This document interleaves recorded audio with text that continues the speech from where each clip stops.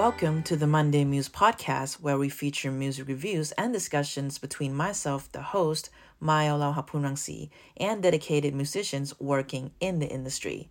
And today, I'm very excited to welcome my guests, Jace Payakapan and Evan Kaisel, two graduates of Berklee College of Music. Do you guys want to say hi real quick? Hey! Howdy! All right. Jace is a vocalist and pianist with years of experience working as a music teacher. And Evan is a drummer and instructor at the Marty Walsh School of Music. And we are reviewing today what I consider to be a very exciting release of the year, and that is Silk Sonic's debut album, titled An Evening with Silk Sonic. So Silk Sonic is an R&B duo consisting of Bruno Mars and Anderson .Paak, and their first ever release together as a unit was the hit single Leave the Door Open, which received great critical acclaim.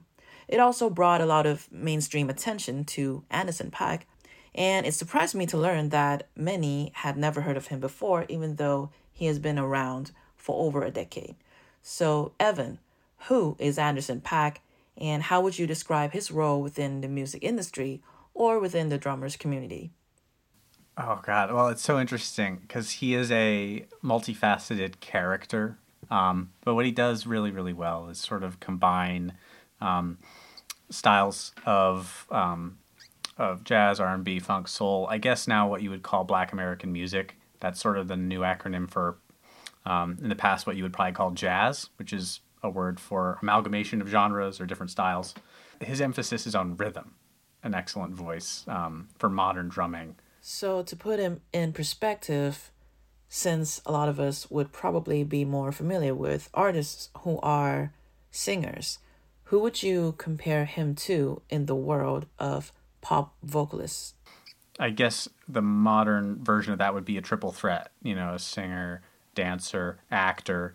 From what you've explained, Evan, and from what my knowledge, I feel like he could be equivalent to Lady Gaga, and how she kind of treats Lady Gaga more like a project, and she is multifaceted. She's able to do acting, she does the dancing, she's able to sing, songwrite, all that stuff. And I feel like Anderson .Paak definitely has the same energy, where he treats himself more like a project, and rather than just an individual. It's more so he's a product that he's trying to sell, and trying to put attributes to it by being multifaceted. And I think that is probably in my opinion, kind of sort of a good comparison, but he is totally different. He's in a different world than Lady Gaga, of course, but to answer your question there. Mm-hmm. That is actually a very good comparison. I like that a lot. Jace, so how would you describe Anderson .Paak's vocals?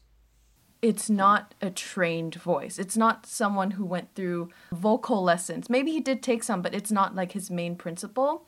But he has such a good sense of pitch and rhythm that it almost doesn't matter. Back then, people didn't even matter if you reached the notes, as much as you got that emotion through. And his raspiness and just how he conveys his emotion through his words and his kind of limited range is actually really impressive, and how he's able to play drums and being able to do both help kind of glue this whole album together. I really like his voice, even though we won't consider it as a diva voice like Bruno Mars. He has an easy listening voice. He has that voice that you can fall asleep to. Long drive, night drives, that raspiness. It's really cool. Yeah. So listening to this project as a whole, what was your first impression? Did you like it? It's such an energy, it's such a vibe. I mean, that is kind of the word you want to use. It's not necessarily a descriptive word, but it's evocative of a time period.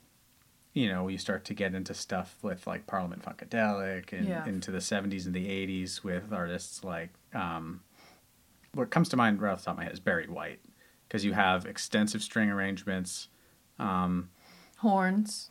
Yeah, great horn parts. It's just really, it's buttoned up music, with a really tight, very natural sounding production style that's evocative of those records that we love. I mean, even getting down to like the way that they recorded it on tape, that sort of sound and the energy you get from making music in that way, people want to replicate now.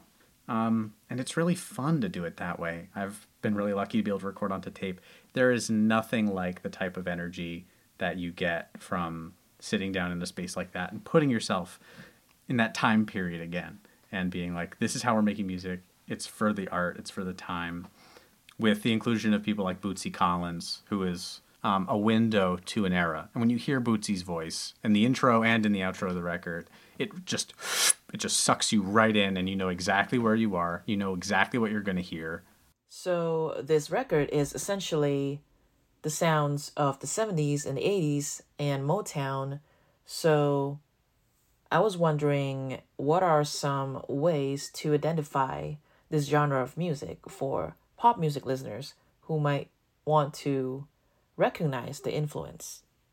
Stop time is really important, where all the band plays the same rhythm. They get out of their own groove and they're bump, bump, bump, like kind of like Fly. Flies Me, is that the track called? Yeah. Da, da, da, da. It has that like kind of breath where the whole band takes a breath together and then goes. It's very rhythm based, and it has very memorable like bass lines. What's really, really important is like that play between instruments versus voice, and you hear that a lot in this record. You hear the bass line and then the vocal comes in and then the bass line responds, or a guitar like ostinato, and like the characteristics of funk. You hear repetitiveness, but then more elements are added on top of each other, and then they break out of that repetition, like you hear in 777. Heavily influenced. I feel like they were just copy and pasting James Brown for funk, and that's like, this whole album is almost like a tribute and an homage to what made music so good and so listenable. That is actually very helpful. I can totally piece them together now, what I see and what I hear when getting into this project as a whole. So let's get into the tracks on this album. There are 9 tracks, including 3 singles, which are Leave the Door Open, Skate, and Smoking Out the Window. Which one is your favorite or least favorite? Well, I mean, I happen to really like sort of the way that the record introduces itself, because it does sort of have a, it's a bit of a handshake. It kind of lets you know what's coming. It introduces itself in a really thorough and just way. Come on, Bootsy Collins is a fucking treasure. Like, he does sort of introduce the record into Leave the Door Open. The song leaves the door open. In the way that they write this song, it sort of it lets you into the fun of this record. It doesn't really slow down in a lot of ways, but I'd say my favorite part, the way this record gets started, I think it's super important. I think my favorite track on the album probably has to be Fly As Me. I don't know why, something about that song. Well, actually, I do know why. It's the writing in it. The writing in it, the vocal melody, how they split their voices, and just how tight the sound is. Because not only is Bruno Mars a singer, he also helped produce it. He's on the congas. He's doing many, many different roles. And you could see that this entire album is their brainchild, where everything is cohesive. Vocals are just as important as the instruments. The instruments are just as important as the vocals. And you can hear that in the production, especially Fly As Me. The one that's Smoking Out the Window, I had a comment about that, and it's just because it's 2 men making the record. Some of the lyrics that are written can come off as a little misogynistic. It's like calling your girl a bitch, like, I know that's not what they meant by it, but because of the style of the music, it's kind of relevant, and it's the style of the music pertains to that. So because of that, that wasn't my top 3, but definitely Fly As Me and Skate is my favorite of that. That is very interesting. I don't think I'm aware of a way an equivalent way for women to address men in a not so polite way. There is no equivalent. No. I mean, bitch is a charged term. It's on its way out. I mean, it's so funny how common that word has been in pop music. And I don't know what it was about this record that made me go, oh, huh, all right, maybe it's time we wind that one down. I think it might just be the way they used it in the song, where it was like, song is like, the rhythm is going, band cuts out, Bruno Mars is just like on that line really hard. It just feels like it's time to sort of say goodnight to that.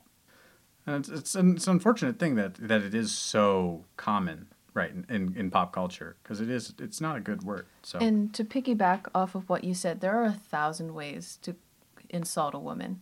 Yeah. But you call some woman like a slut, a whore, right? The male equivalent is a man whore or a man slut.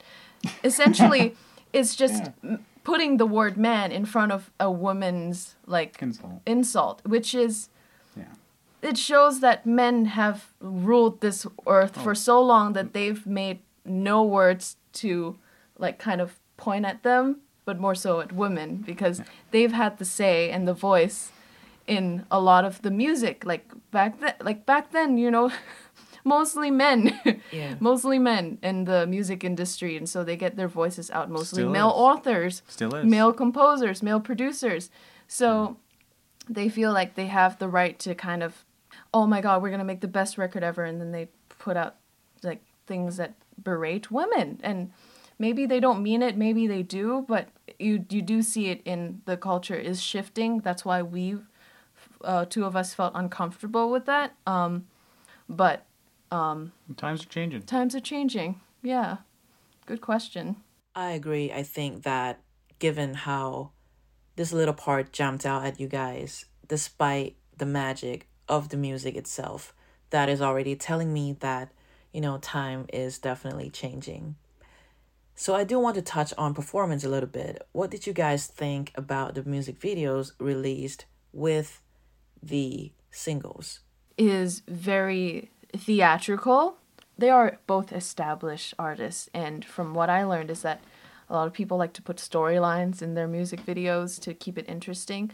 But here they really just put the emphasis on the music and how they work as a band together. At the beginning, how they turn to one way at the same time. It shows how glued they are together, how well they know each other's movements, and how they bounce the energy off of each other, like how they play. Mm-hmm. The stuff that that you see in Leave the Door Open is a classic 70s music video. They're not, reinventing the wheel here with anything they're doing. And it's to be loved and cherished and respected, because it means they've done so much homework. And when you watch the video, it pulls you back to like, there's a music video that comes to mind as Billy Preston's Nothing from Nothing from 1974. And it's him and the band in the studio on the day they recorded it, just playing along to the recording they just made. Yeah, and, I think many times less is more.